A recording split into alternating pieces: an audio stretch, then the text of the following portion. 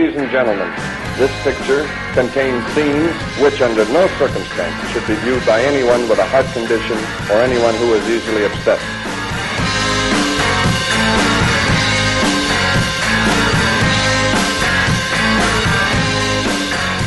Hey, welcome back to Caustic Content. The latest. Hey, we have a name. We do. We have a name. This is very exciting.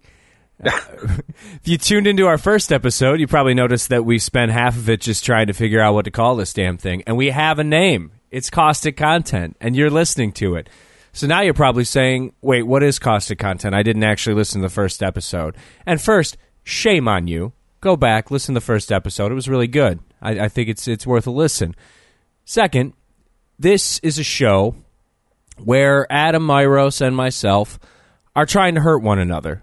Physically, mentally, spiritually, emotionally, any way that we possibly can. And the way that we do that is we are going through the various streaming services that the internet has to offer, and we are trying to find the absolute worst film that we possibly can. And each episode, we're each going to come with a movie.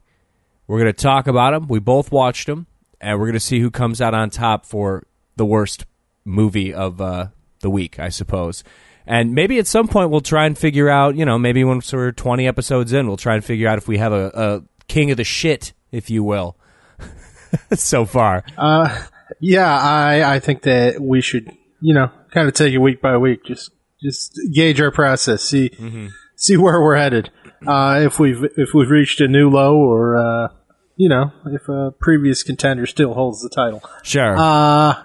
Based on some of the research I've been doing, I get the sense we're going to be constantly reaching new lows. But I'm sure a lot of people in the audience are like, well, who needs another fucking bad movie podcast? The art form has been perfected, and I just want you guys to know this is not a standard bad movie podcast. You're not going to see Catwoman on here. We're doing something a little different, a little more sadistic. These are barely movies. You'll never have heard of anything we're doing unless you're insane. Yeah, probably. Yeah, or directed one of them or something. That's the other problem too. Is I'm just waiting for some dude to blow up my Twitter like, "Hey, dickhead, you didn't like my movie. I worked really hard on it." And I'm just gonna be like, "I don't know what to tell you, man." This is why I don't use Twitter. Yeah, it's probably for the best. I'm just gonna take all that criticism for both of us, so that'll be good. I mean, right now though. And this is a movie that probably not a lot of people have seen. I don't know if we're going to actually see anything that's worse than either Roller Gator or Axum, which are like the two pillars of shit in my mind. Roller Gator in particular, because Axum is like intermittently amusing because of how dumb it is, whereas Roller Gator is just like 90 minutes of pain and suffering. I don't know if we're ever going to get to that level. I have some hopes. I've seen some stuff in the research department here, but I think the most unique aspect of Roller Gator and what sets it apart for me is its score, which is just this single track that plays incessantly for 90 minutes, which is maddening, utterly maddening. Well, and track is kind of overselling what it really is. It's basically a 10-second acoustic guitar riff thing that literally just plays on a loop the entire time. So it's 10 seconds of music the whole time. It's shot on what looks like a VHS camcorder. It's a kids movie, and the only redeeming part of it is Joe Estevez, brother of Emilio.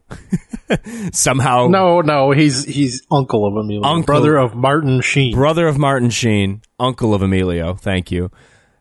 He plays the villain, and he just looks like a mumbling, bloated corpse the entire time, which is sort of funny. But that's about it. It's all. It's really makes you wonder, how is Joe Estevez still alive? Yeah, how is Joe Estevez still alive? Will we encounter Joe Estevez as we record episodes of the show? I hope so. Can only hope. I was very close to picking a movie that featured Joe Estevez in my travails. Not for tonight's episode, but for an upcoming one. It did not make the cut, unfortunately. But ooh, you will not know virtually any actors that we encounter. But Joe Estevez, he might be one. Same with your Eric Roberts.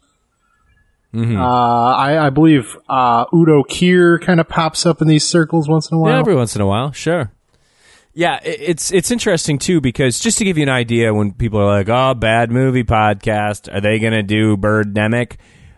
These are movies that, like, a lot of these don't even have IMDb pages to give you an idea of what we're dealing with. Like, these things barely exist on the internet, which is really saying something. Right, yeah.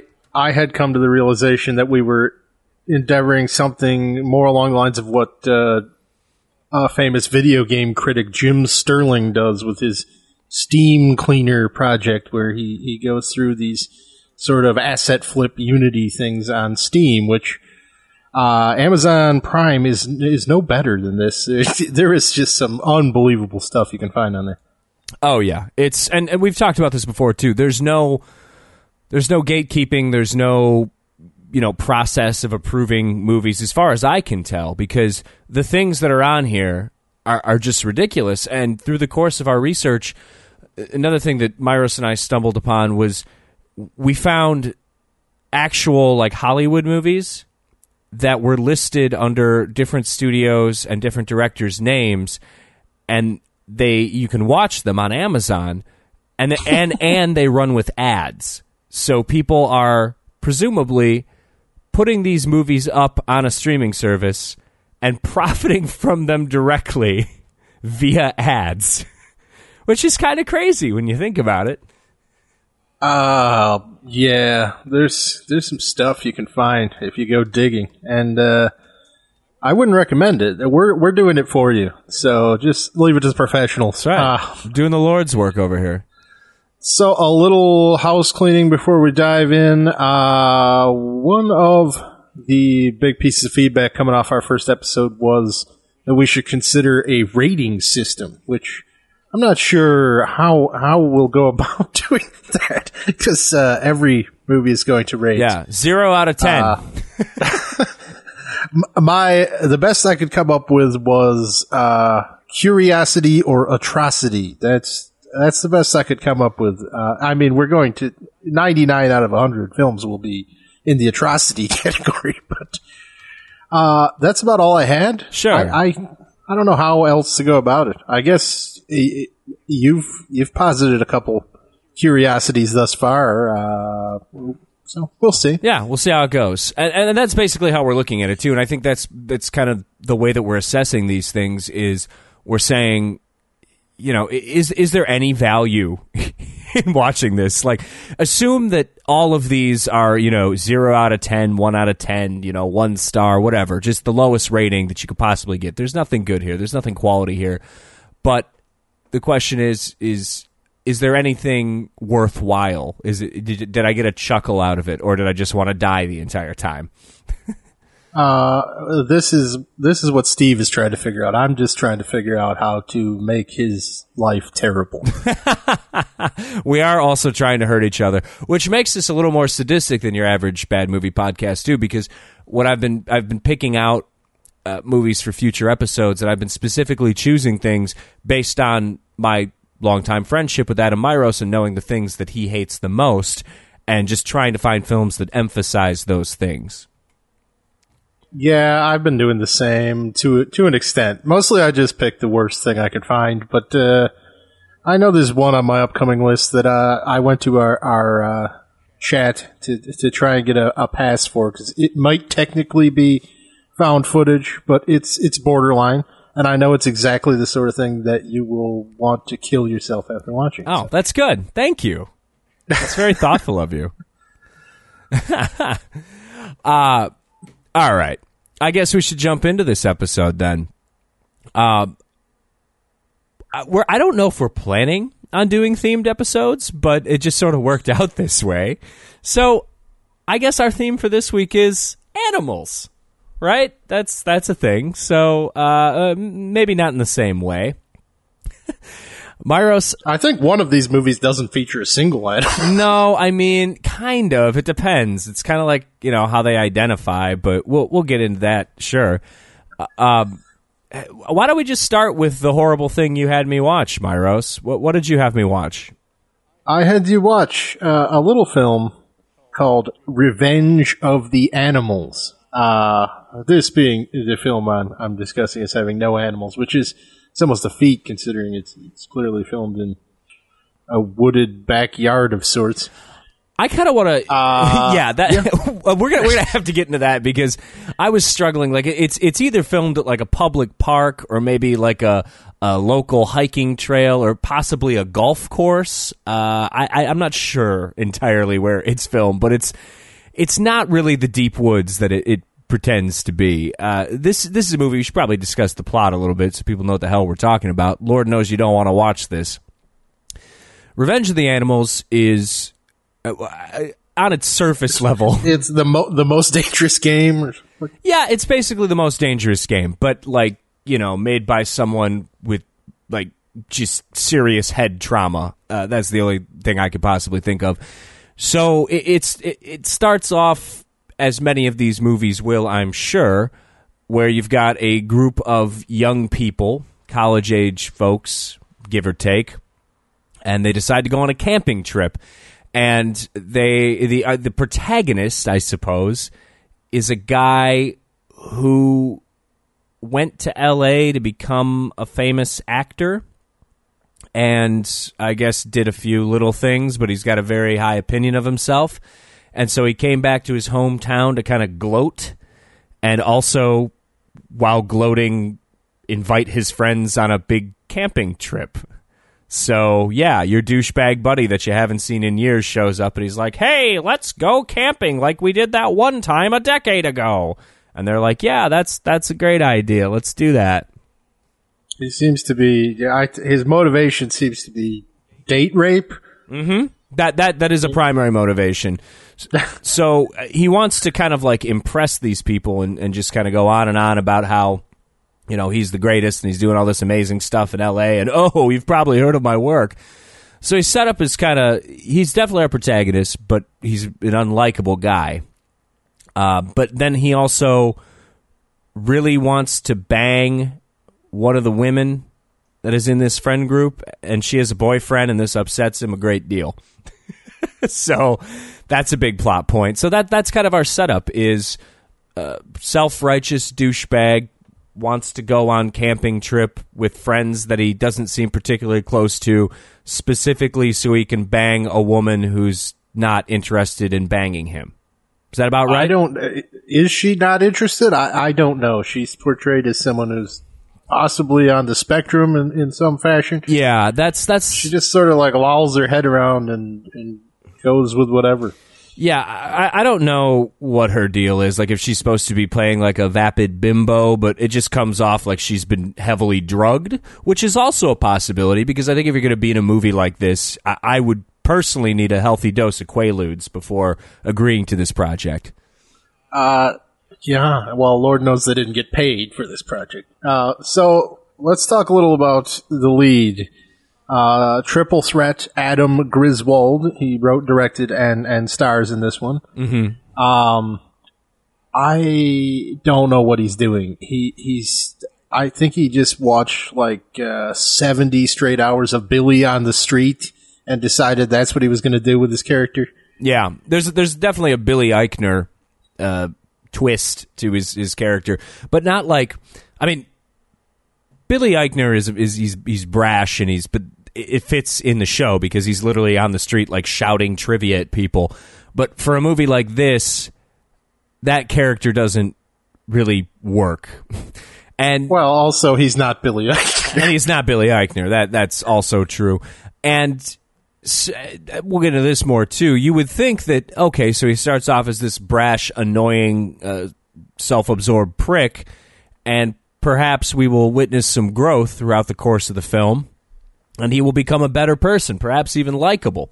But that's not the case at all. No. There's no hero's journey here. This movie, it's amateurish. We'll say that. That's being kind, I think. But yeah, it's, I guess if we want to get a little more into the plot, what occurs is they go on this camping trip because he has been anointed the spokesperson for a new national park, which again is literally like a fucking creek in someone's backyard and 10 trees and some mulch.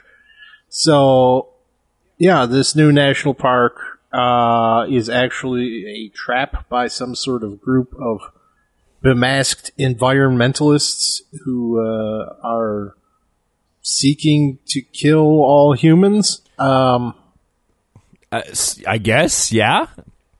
And then they encounter a group of previous survivors who have formed some sort of communal society in this patch of grass and anoint him some sort of prophesied savior, and then they escape.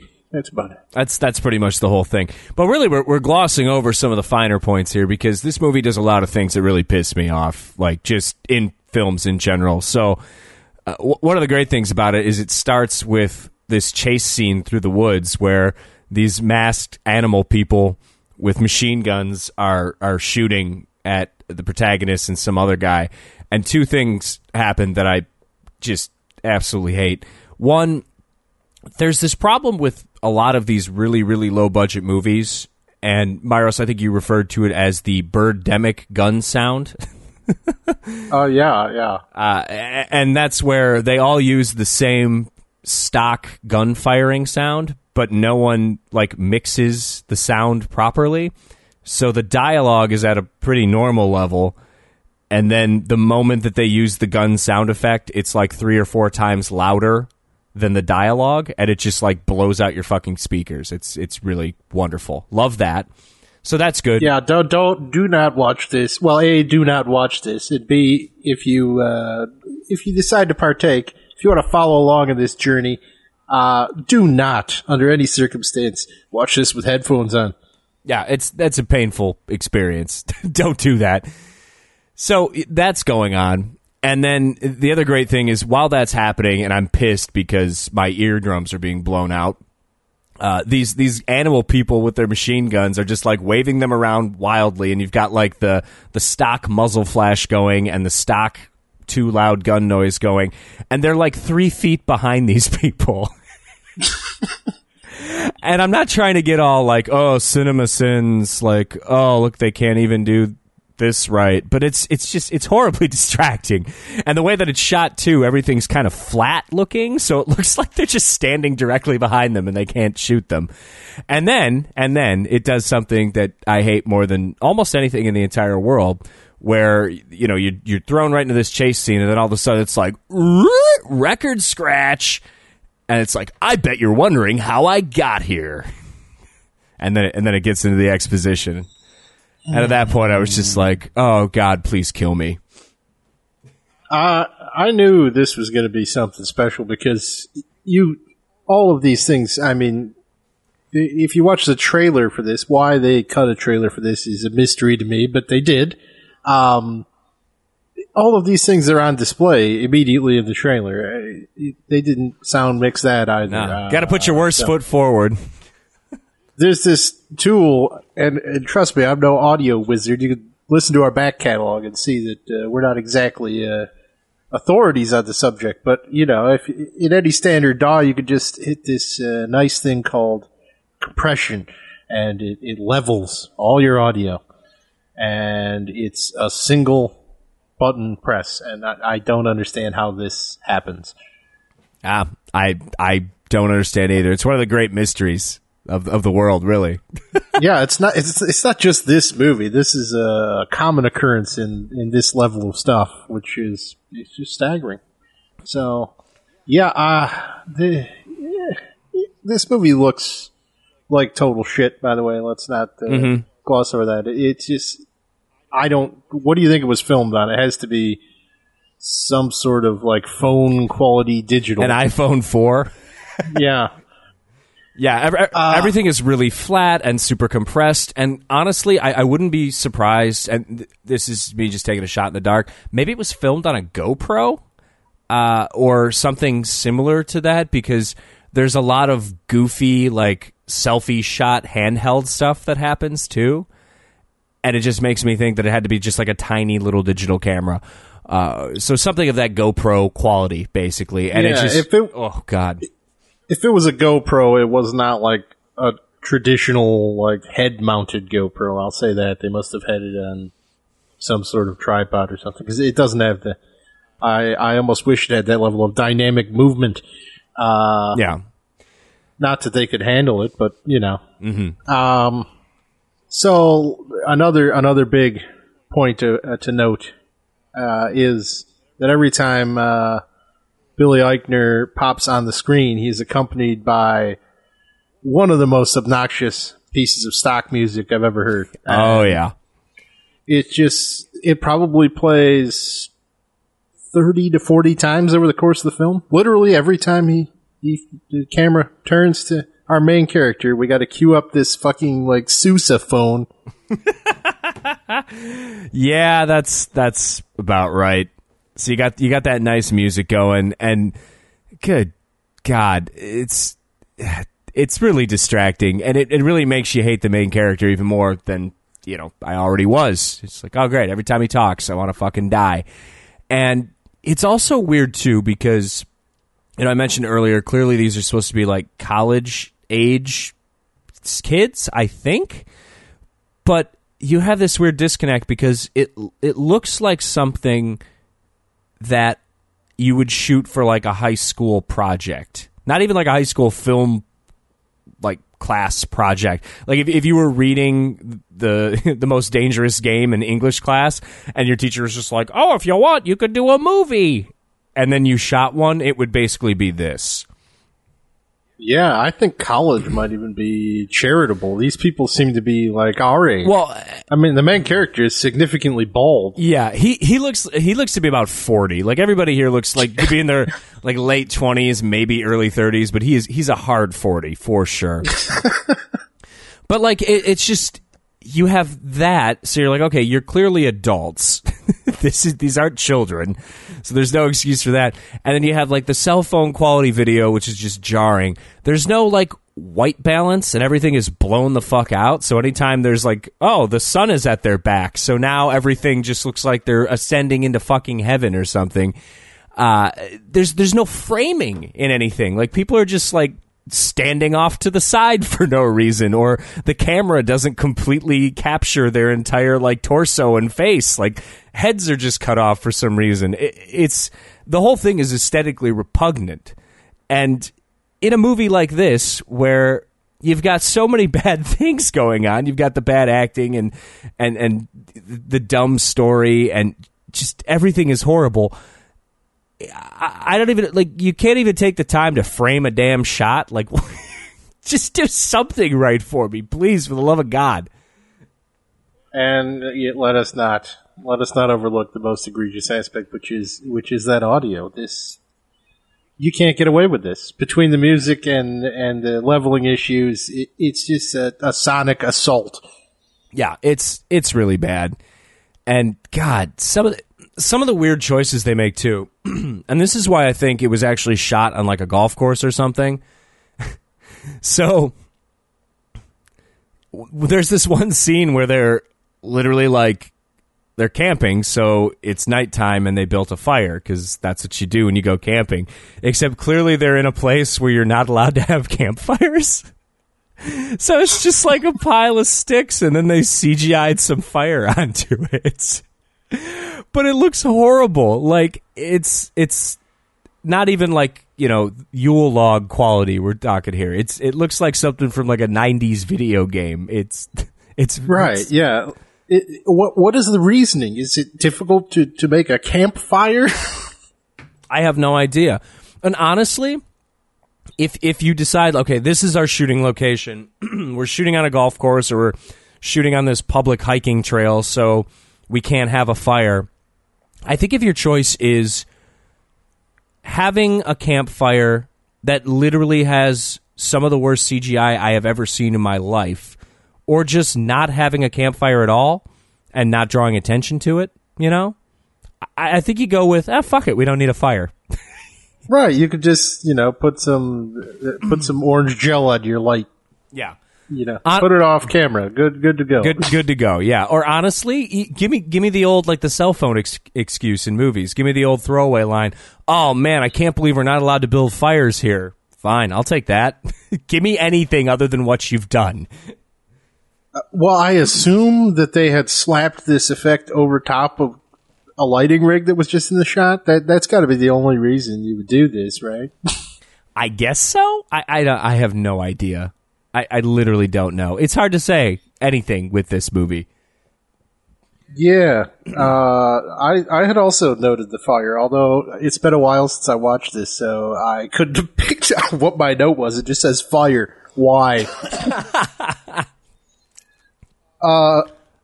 We forgot another great aspect of this film. Oh, yeah. Is that there is outside of this group of friends, there is some sort of slapstick hobo who has tagged along with them. Oh yeah, for no reason. And this is another thing that's a real, like, high school project thing. Just like, oh, wouldn't it be funny if a homeless guy smuggled himself in their car and they just had to hang out with a homeless guy? It's like, no, it's not really funny unless you're 14, I guess. This had a terribly egregious framing error in the introduction of the homeless man as well, because he's tagging along with him because apparently our benevolent protagonist is the only person to ever give him change. And in the scene in which he gives him change, it's framed poorly, so his hand reaching to the homeless man is in the shot, and he has absolutely nothing in his hand. So, again, it's just like, what the fuck? Couldn't have done a take two on that one, for sure. Or just edited post or something. Be like, okay, we're going to crop this shot. No, can't do that. This is why you shell out the extra money so you can get the GoPro with the screen on the back so you can, rewatch your footage. Oh, Jesus. Jesus Christ, this movie. So, okay, going back to the actual plot. They show up at this campground, and then the protagonist tries to coerce this woman into having sex with him. And that's kind of weird, too, because he, like, distracts the boyfriend and then gets in the tent with the girl and then is just like, hey, you big bimbo, let's bang. And you're like, okay, that's the thing that's going to happen. And then you see this next shot and, like, the tent's moving around and stuff, and the boyfriend catches them, and he's just like, oh, my God, I can't believe you're doing that.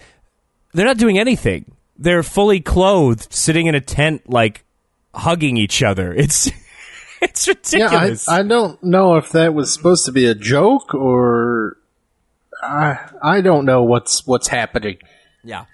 So that happens, and then almost immediately thereafter, the carnage kind of kicks in. The carnage, yeah. There's like 2 deaths in this entire damn movie. They just start getting shot at by these animal people.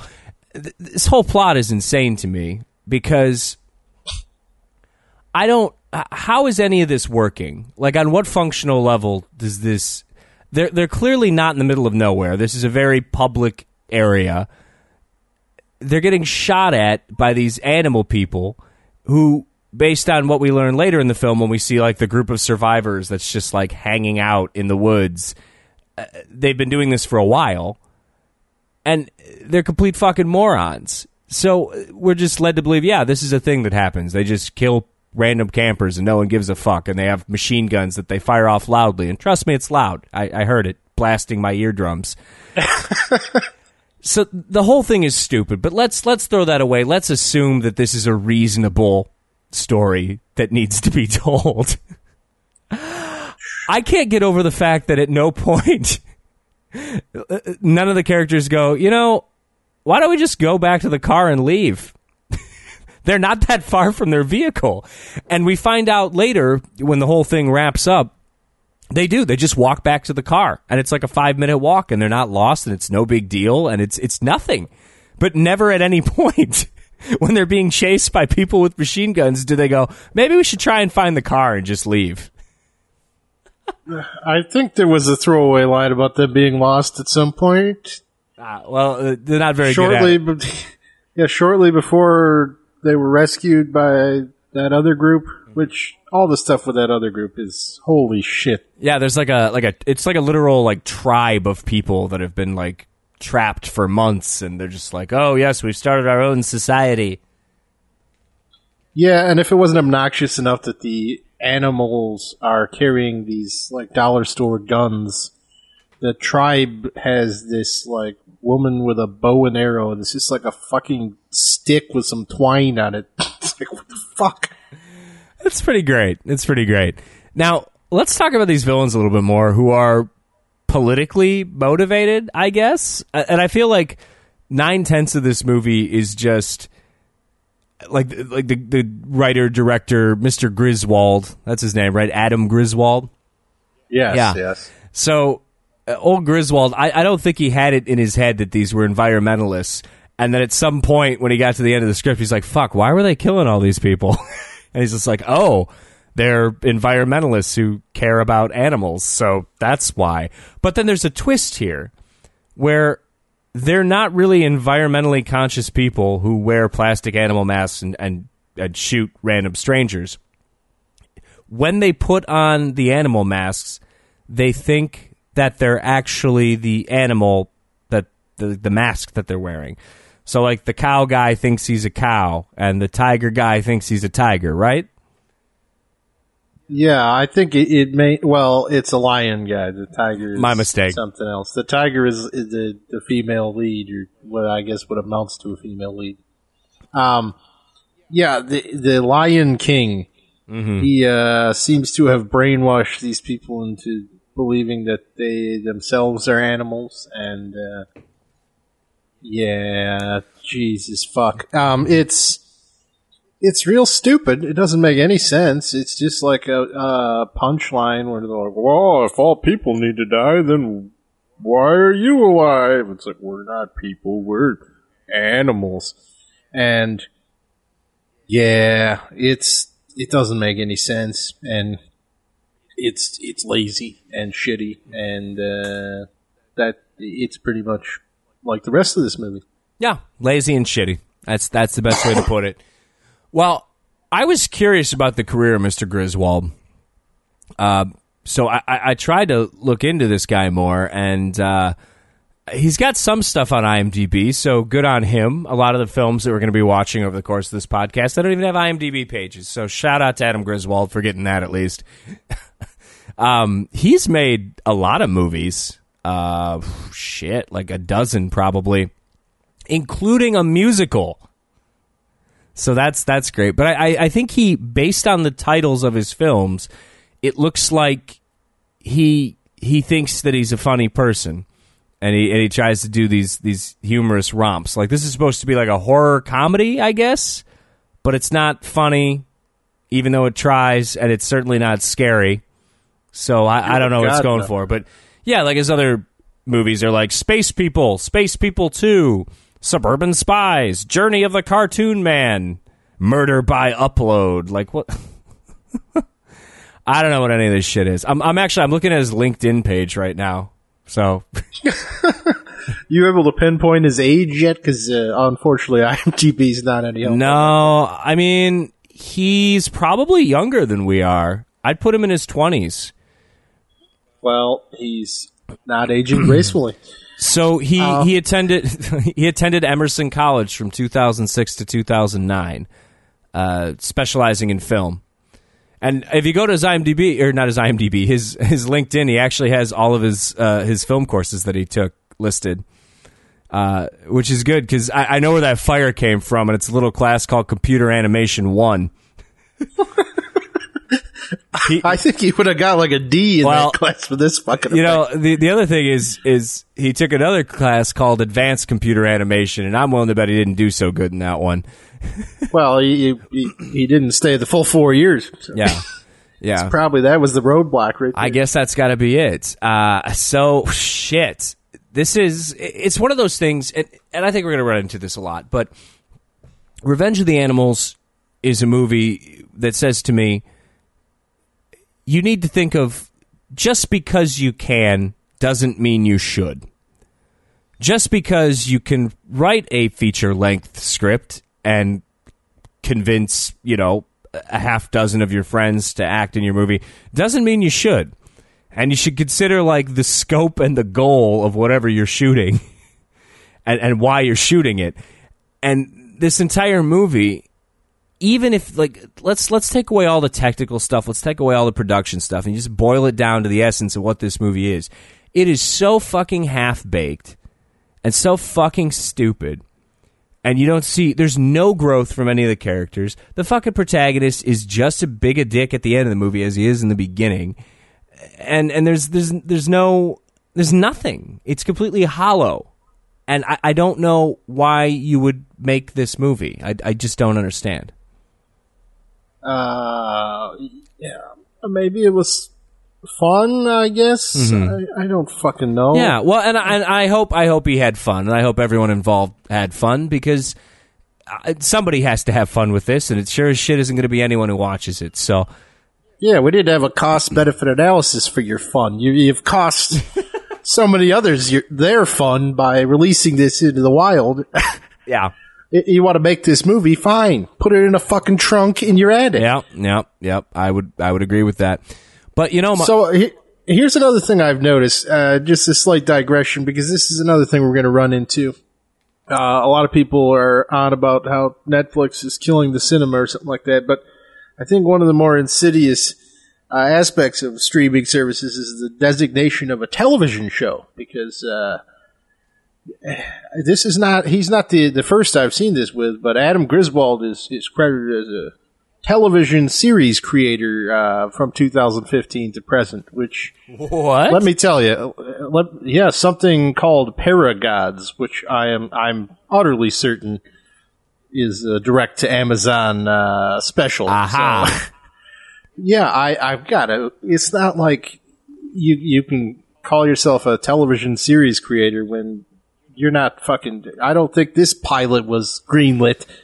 No. Not greenlit by anyone, for sure. Well, and we talked about this on the first episode, too. You could literally just upload random YouTube videos. We could shoot a series of videos where I'm just, spreading my ass cheeks, and then we could call you Adam Myros, television series creator. Check out our series on Amazon. That's a thing we could say. And it would just be me spreading my ass cheeks.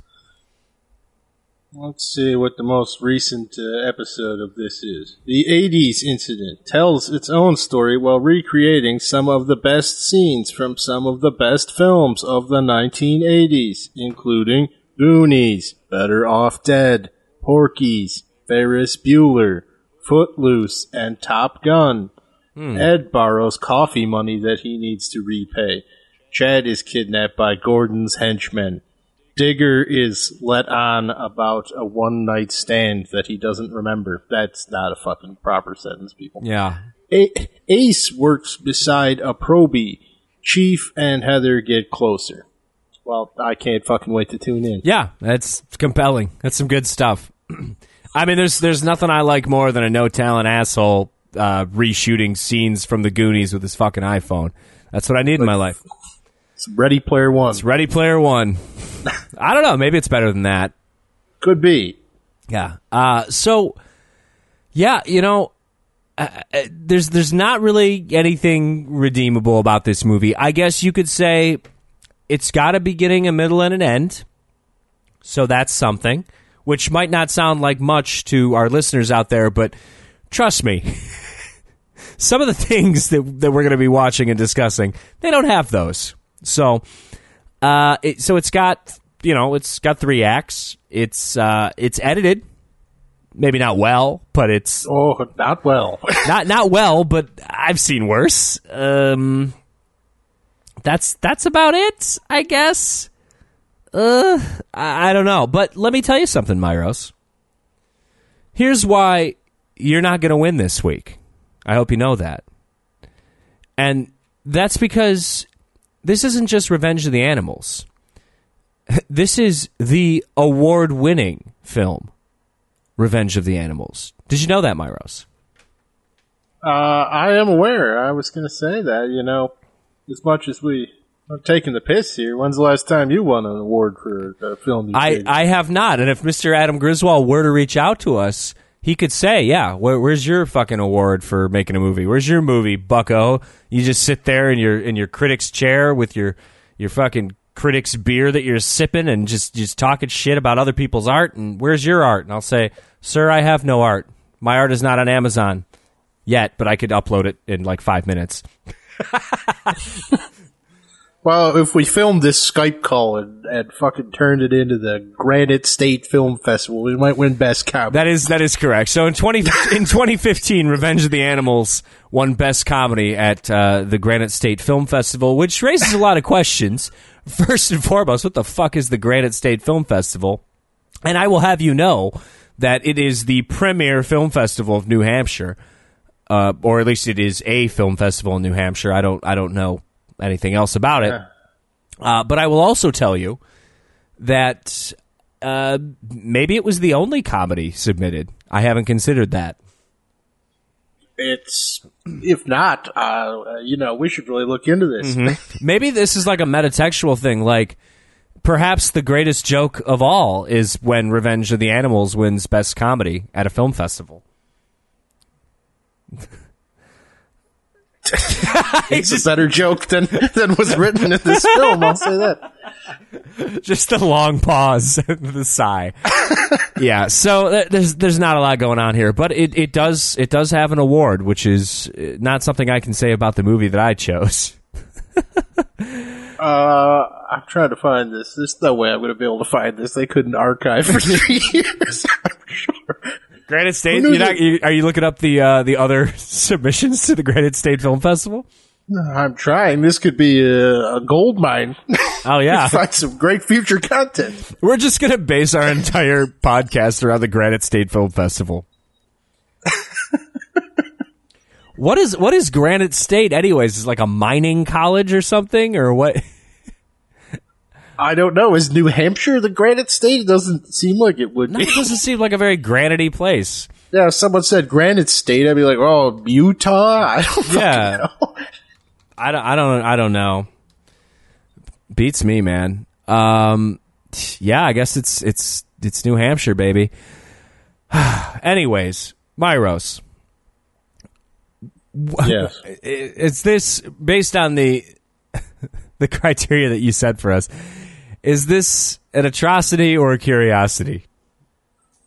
It's an atrocity. I'm not. Don't be curious about this one. Don't. No. There's no curiosity to be had. It's an absolute atrocity. It's not. Some of the things that we're gonna watch are going to be like assaults on the senses, and this movie does that a little bit with the music and the sound effects. But on the whole, the kind of pain that this movie induces is it's like a slow, just thudding pain. It's like a migraine, It's debilitating and it sucks, but it's not like getting shot by a bazooka in the chest. It's just uncomfortable and unpleasant and not something you want to experience.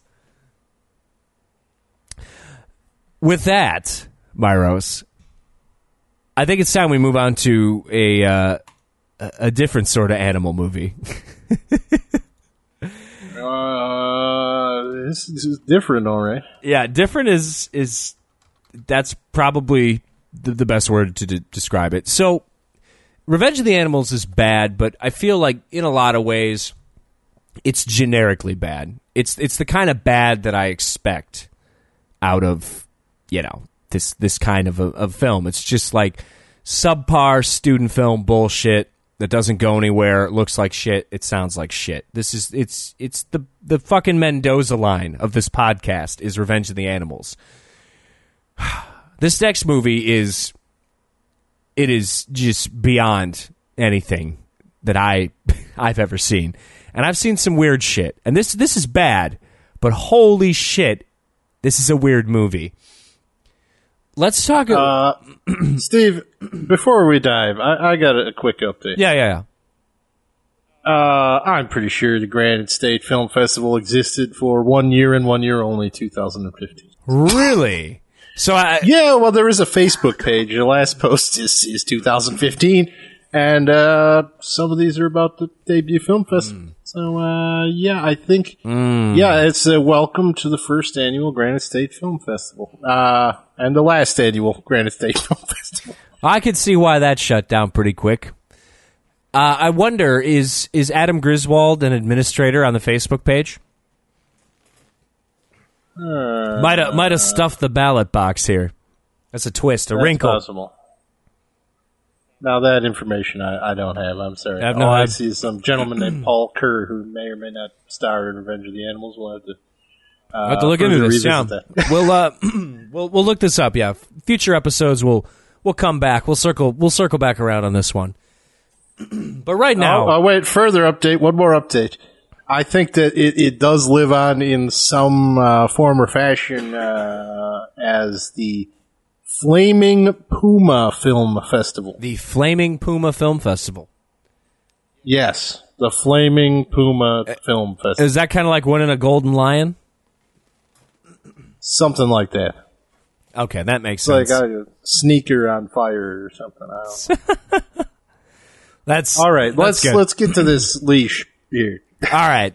So the movie that I chose for you, Myros, is a little something called Love on a Leash, which I chose specifically because of the movie film poster / DVD cover / whatever's on Amazon, which is a blonde woman looking down at a dog who's standing on its hind legs and wearing a fucking tuxedo and holding a rose in its mouth.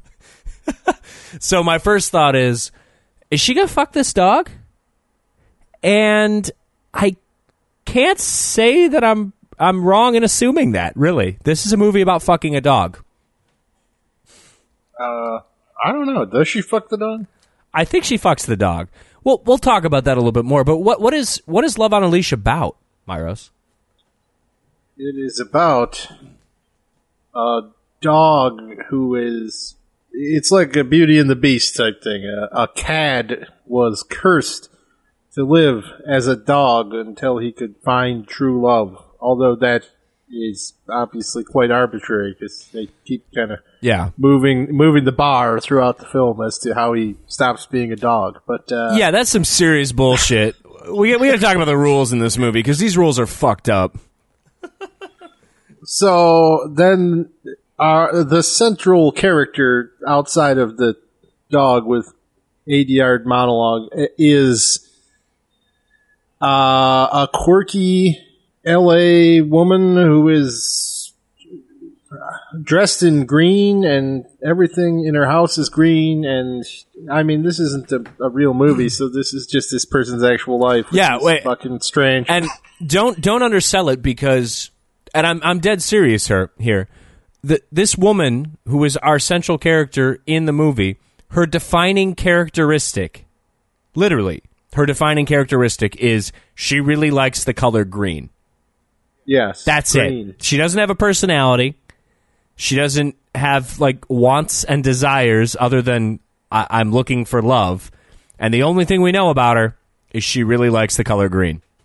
Well, she's. I guess I've answered my own question because they do get married at some point. So that's what was my confusion, was that her other defining characteristic is that she is waiting until marriage to consummate and is very judgmental of everyone else around her about this subject. Yeah, and also she works at a clothing store or multiple clothing stores. Again, it's all very nebulous. And you know what? If you want to fuck a dog, I don't think you should judge people about their decision to have premarital sex. You know, that's just my take on that. But what do I know?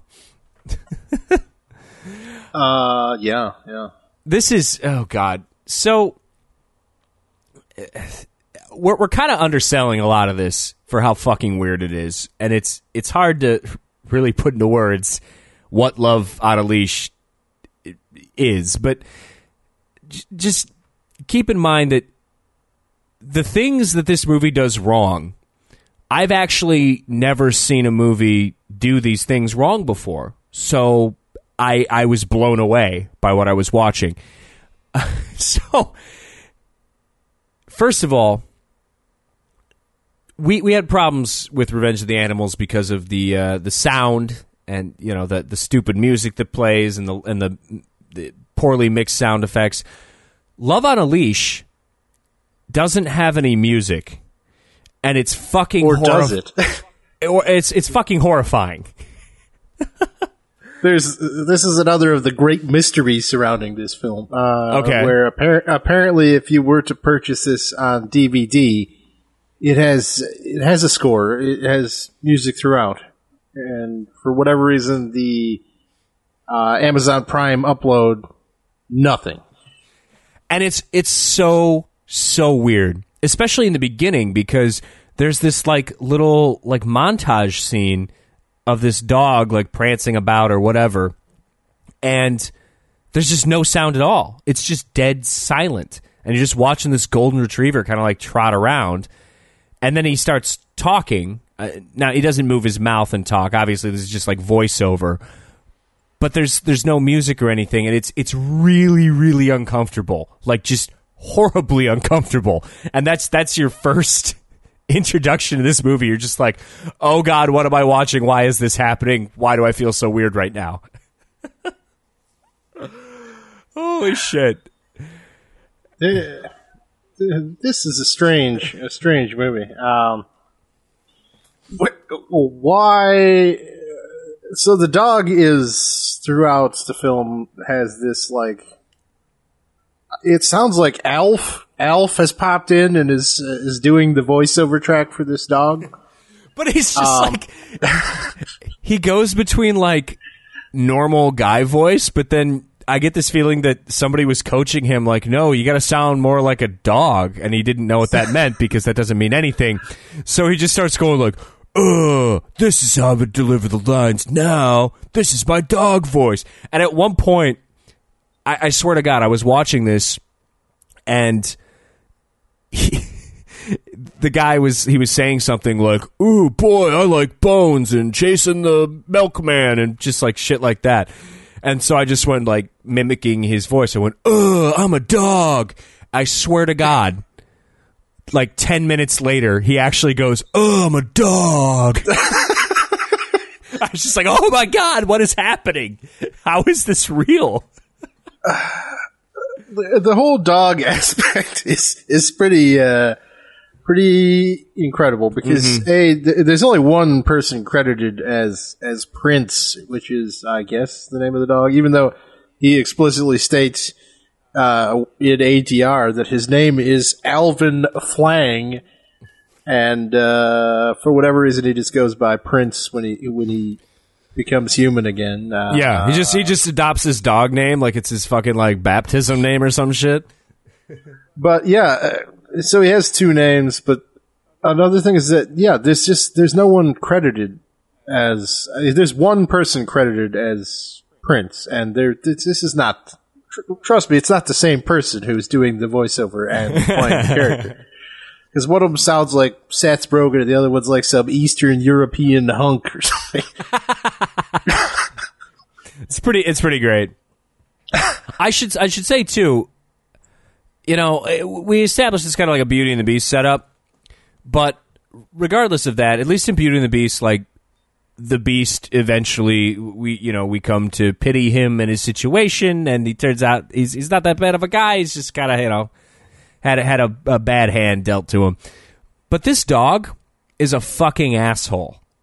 This dog is a complete dick and a homophobe. In the first 5 minutes, probably less than 5 minutes, the dog, the golden retriever, runs up to someone, and this random guy pets him or something, and the voiceover is just "Oh, I'm a dog. I'm not gay. I'm a dog. Don't touch me." What the fuck? What is going on? And then we're led to understand that the dog used to be a man, and then he was a dick. So when he died, he was reincarnated as a dog, and he has to learn to love in order to, be a man again, I guess, whatever. But the fact that he gets a second chance at all is kind of like, what? Okay, sure. But this is all orchestrated by a magical pond? He like talks to a fucking pond in a park. It's like a bunch of sparkles. That's covered in like, post-production sparkles. Yeah. I don't know if it's the pond or what. It seems to. Maybe it's like some sort of fairy godmother type thing. Yeah. It doesn't make any sense. The thing is, giving him misleading information the entire time and kind of dicking with him, which what a bold take on a fairy tale, I guess. Mm-hmm. But yeah. But the dog is supposed to try and find true love, so he sees our lady protagonist in the park, who, by the way, I don't want to insult this woman too much, because God bless her for fucking trying here, but there's something going on with her. We need a makeup department. She just has what seems to be a horrible rash covering her face and neck throughout this movie to varying degrees. And it's just like, can we address the rosacea? Is there something going on? And then at some point, the dog even says, like, "Oh, you big pizza face," to this woman who he allegedly loves. And then I just loves feel her bad. when he's a human. And then I feel bad because it's just like, oh, okay, we didn't have the budget to put some makeup on this woman who's having like an acne outbreak of some sort. So the solution is voiceover, make fun of her. That's fucking horrible. Yeah, again, every time he reverts to a dog, all of this, the budding relationship is just like tossed out the window for like the world's shittiest one-liners. Yeah. I don't know. This movie is very Room adjacent, I'll say. It's in the same ballpark where you're just like, these people are space aliens. Like, they've never held conversations with actual humans before.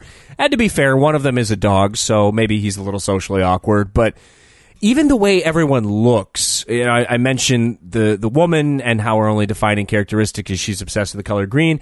The dog, you called him an Eastern European hunk. He looks like the fucking monster in like the golden underpants from Rocky Horror Picture Show. That's like him. That's what he is.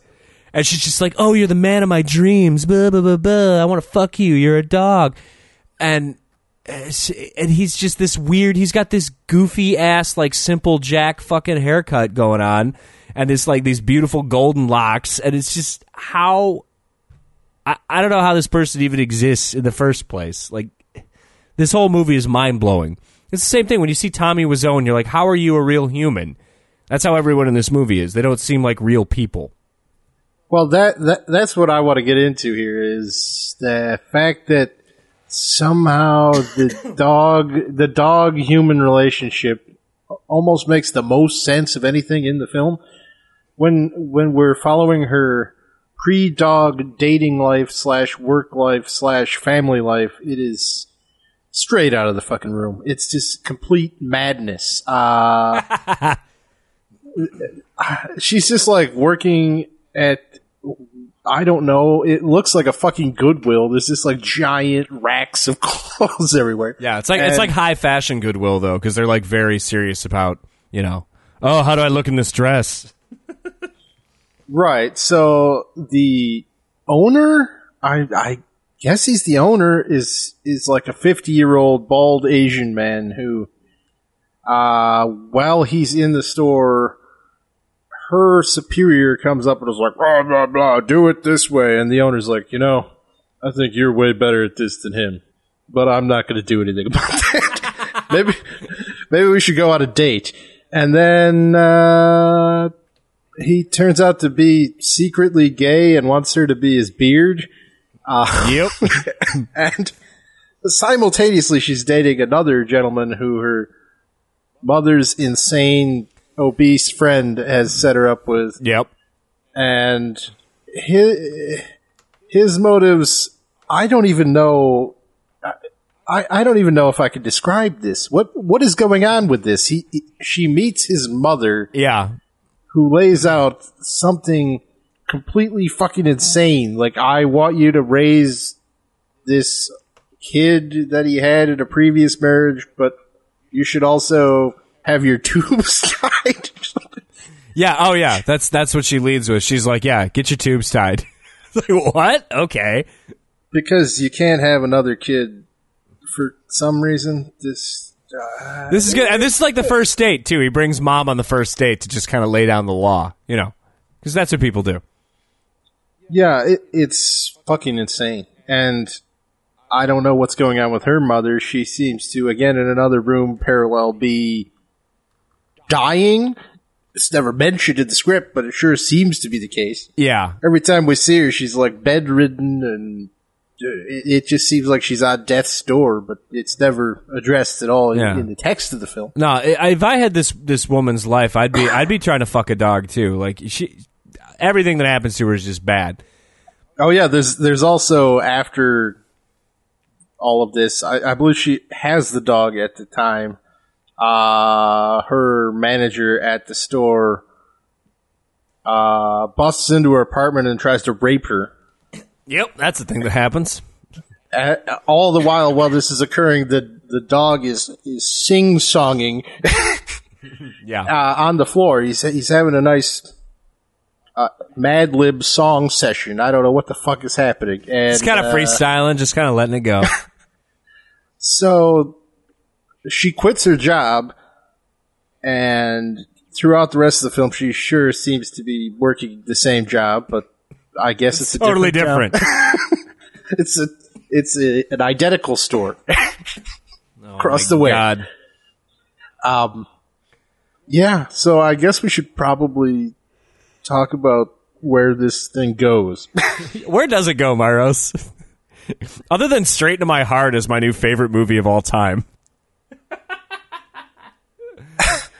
Well, I mean, the whole thing is that they're just kind of, they're fighting back and forth because the magical pool decides, originally she's like, oh, you can't be a man until you find true love or whatever. And then he finds our protagonist, and he's like, yo, I found this girl, I love her. And she's just like, well, actually, maybe you don't. So you get to be a man, but only at night? Yeah, and then it sets up some stipulation about how he should provide for her. So he does that. Mm-hmm. Then they get married, and the pool... What does the pool say then? I don't know what the fuck the pool says then. It's just like, nah, fuck you. I thought they didn't get married until the very end. No, they get married, like midway through the film. Okay. And then, but then at the end, they also have the second marriage. I guess, when they're in, like, fucking old age makeup. Yeah, I don't know. It's weird. But okay, so they do that, and then they continues to be a problem, but then they find another loophole where she realizes that it's actually not, he can only be a man at nighttime. He's like a vampire, and he only turns into a dog when he's exposed to the sun? Is that right? This is mentioned with about 10 minutes left in the film, but yes. Yeah, okay. Well, I guess it is L.A. It's pretty sunny. It is pretty sunny. That's fair. And then there's this whole thing at the end where, and this is their big breakup, right? Because yes, the dog man actually leaves her because she's unwilling to accept his limitations and forces him to attend some midday dinner party. At which point he morphs into a dog, and people just kind of take it in stride. Yeah, they're cool with it. It's no big deal. But again, he's like a total dick, and he's just like, he like leaves her, and she's heartbroken, and he's just doggy trotting down the middle of the street like, I don't give a fuck about her. I don't give a shit. I'm a dog. Like that's the whole thing. And it's probably actual dialogue. Yeah, I'm not joking. Like, it's not an exaggeration. I'm gonna try and cut in some dialogue from this fucking movie and just drop it in here randomly. But I guess at some point he realizes the error of his ways and how you have to make sacrifices for relationships, yada yada. And then this is my favorite part because this dog's a fucking dickhead. He makes this realization, and he comes running back to her, and she sees him, and he just gets blasted by a car. Yep. Which I saw that coming, I guess. I just didn't see what follows coming. But the thing is, and then the love of the woman, and he'll be back, and they'll be fine, because she loves him, and this is his sacrifice, and this is how he'll transform. But it's like, no. No, and that's the thing, too, is like, he alludes to this earlier in the movie, like, this is all like God's plan or something. Like, he at some point he's like, all I need to do is die again, and then I can be a man forever because God, that's what happens. And it's like, no, that's weird. What, you just made that up. That's not been alluded to anywhere else in the story. But it's true, I guess. So he comes back, but it's weird when he comes back. Why does he come back as an old man? He has gray hair. Why is that a thing? I don't know. Because he comes back like 30 years later or some shit. Yeah, and he's like, right? And he just walks in. He's like, I own a successful dog walking business, dog training business for obvious reasons. She's like, oh, you're here. I've waited for you. Wait, so it's more complex than that. Okay. Well, we've got to point out that the film doesn't just cut to that. We see like there's like a montage of her just growing old for some reason and putting her house up for rent, and then her old friend who she cast off in favor of a dog love like shows up, and she has like 20 kids. And she doesn't show up to see her. She just shows up because she wants to rent the fucking house. And inexplicably is like, oh, I didn't realize this was my best friend's house. So, yeah, we see her going through this, like, spinster montage, and then, Dogman shows up, but he's still young. He's like 25. But he's just got gray hair. No, he doesn't. No. He has no gray hair. Oh, no, yeah, he's got the black hair, and then it turns gray. She's old, and then when he's like, hey, I got a dog grooming business, or whatever the fuck happens, then he just morphs into old age makeup, and they are both old. The end. Yeah, and then there's this weird thing at the end of the movie where it's just like, it's like a shot from their wedding, which is why it's like, did they renew their vows? Like, what's going on? But it's just like well, maybe now they're getting married in a more societally accepted fashion. That's true. That's true. But this other one was more of a clandestine. We know we're married, but society, they can't accept our love. So, like, she's got on like a green shawl and a wedding dress, and then he's got on the black tuxedo, and she like puts the shawl around him like it's a leash, and it's like funny, but it's weird because again, there's no music at the end, so it's just this camera panning around the weird dog fuck couple, and it's very unnerving. It's very difficult. It's for the best that this version exists for some reason. Yeah, this movie it'd probably be much more obnoxious if it had an overbearing score, which I'm sure it does. This movie is completely fucked. Like it's so. I think it's like the mystical element to it. It's just like it's like watching a Neil Breen movie. When you're watching Fateful Findings, and there's all that shit about like the kids and they find the magic rocks in the fucking forest or whatever. You're like, what does this have to do with anything that's going on? It's kind of like that, but just kind of amplified.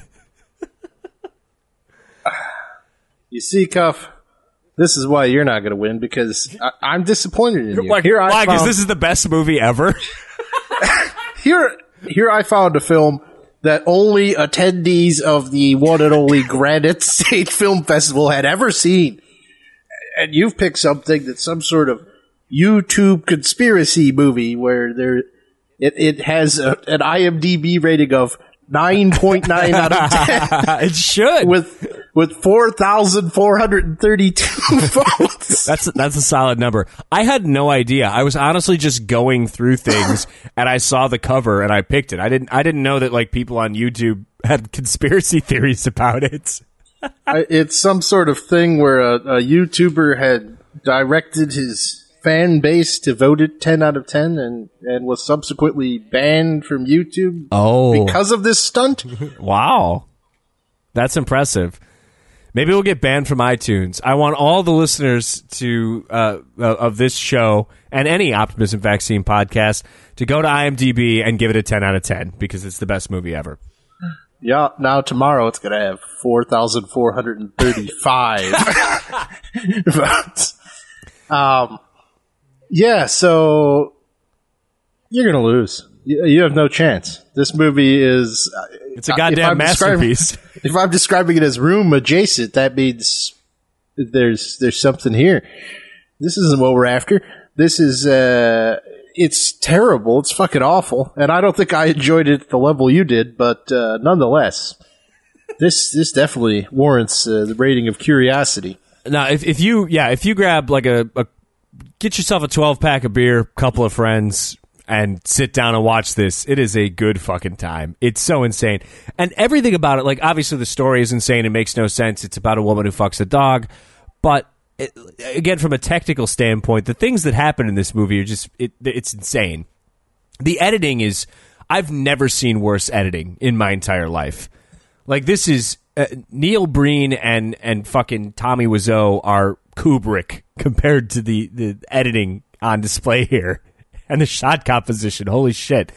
There's entire scenes where I don't even know, aside from if you were editing this movie and you like headbutted the keyboard repeatedly, that's the only way I can conceive of how you would get these edits in. They make no sense. And it's another movie too where the sound is horrible. So every time we switch over to the dog voiceover, it's, I'm a dog. It's just completely, like, blown out in the red, distorted, like, just terribly recorded. Sounds like Jake Tropila recorded it. Oh, sick burn. Yeah, this movie is... I'm going to assume you'll agree with me in calling it a curiosity. Oh, it's absolutely a curiosity. I would buy this on DVD if I didn't know that the DVD added music, because that makes me very upset. This movie it's in its purest form on Amazon for sure. This guy Fen Chien, he also has a second film, I suppose, which is. It doesn't even have a plot on IMDb. I don't know. I guess we can't get into it, but it's called Forbidden Kiss. Forbidden Kiss. Oh my god. Or Gu Bao Ji Wen. Oh. It is a Chinese film. So maybe that's part of it too, and why the dialogue is so stilted. Are we dealing with like a English as a second language situation here? Is that part of the issue? It could very well be. Yeah, I think it does have a lot of elements that speak to that to an extent, with sort of the overbearing parents, and a lot of it kind of feels like in first generation immigration sort of feel to it, if that makes sense. That's right, man. This is, I mean, in these troubled times, you know, with ICE agents snatching children out of their parents' arms, I feel like Love on a Leash really is the movie for 2018 that we need. You can have it, but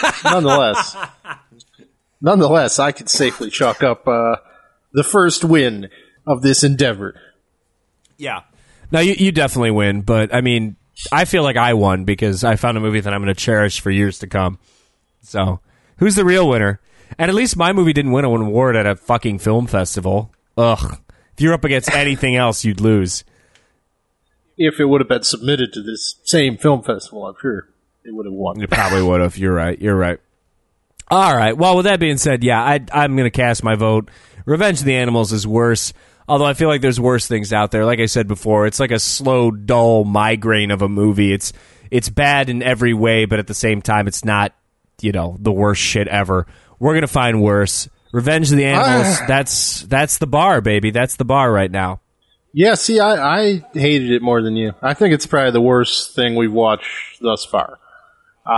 Which will get worse, but I would have previously said old Godfrey Ho was the worst thing I'd seen thus far, but I think Revenge of the Animals has him beat. It's just such an amateur piece of shit. At least not exist. Godfrey Ho has like a thesis, man. It's just like, I'm trying to make my money. You know, I don't know what Revenge of the Animals is trying to do. It's definitely not making any fucking money. That's for sure. It's like, let's go camping and bring a camera. It's like, fucking, again, trunk in the attic, people. Yeah, that's... Ugh. Sure, the only people who should see this are your children 20 years from now. Oh, put it in the old time capsule. All right, let's wrap it up. Consider yourself a winner, Adam Myros.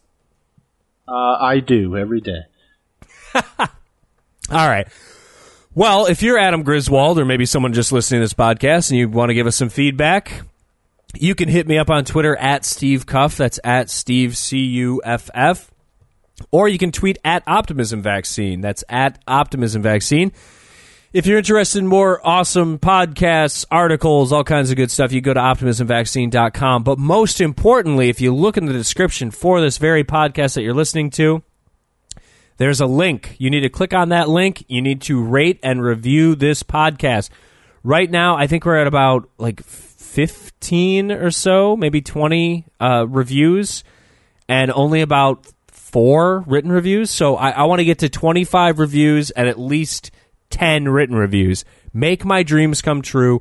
Literally, all you have to do is go to our iTunes page, click on that link, give us 5 stars, and then write in the review box, "Hello, this is Adam Griswold, director of Revenge of the Animals. You're a fucking asshole." That's all you have to do. Do that right now. That's you know, Adam Griswold, it's not only good for us, it's good for your publicity as well. It is. Go ahead and do it.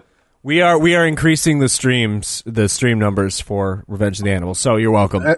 As pitiful as our viewing numbers are, or listening numbers, I suppose, I would venture a guess that we probably have a stronger base than Adam Griswold and company. That's fair. And a stronger hairline. Oh! Okay, that was mean. I'm sorry, Adam. All right. Myros, where can people find you on the internet? No, they can't. They can't. OptimismVaccine.com. That's it, baby. All right. Make sure you give us that written review and those 5 stars, and we will be back next week.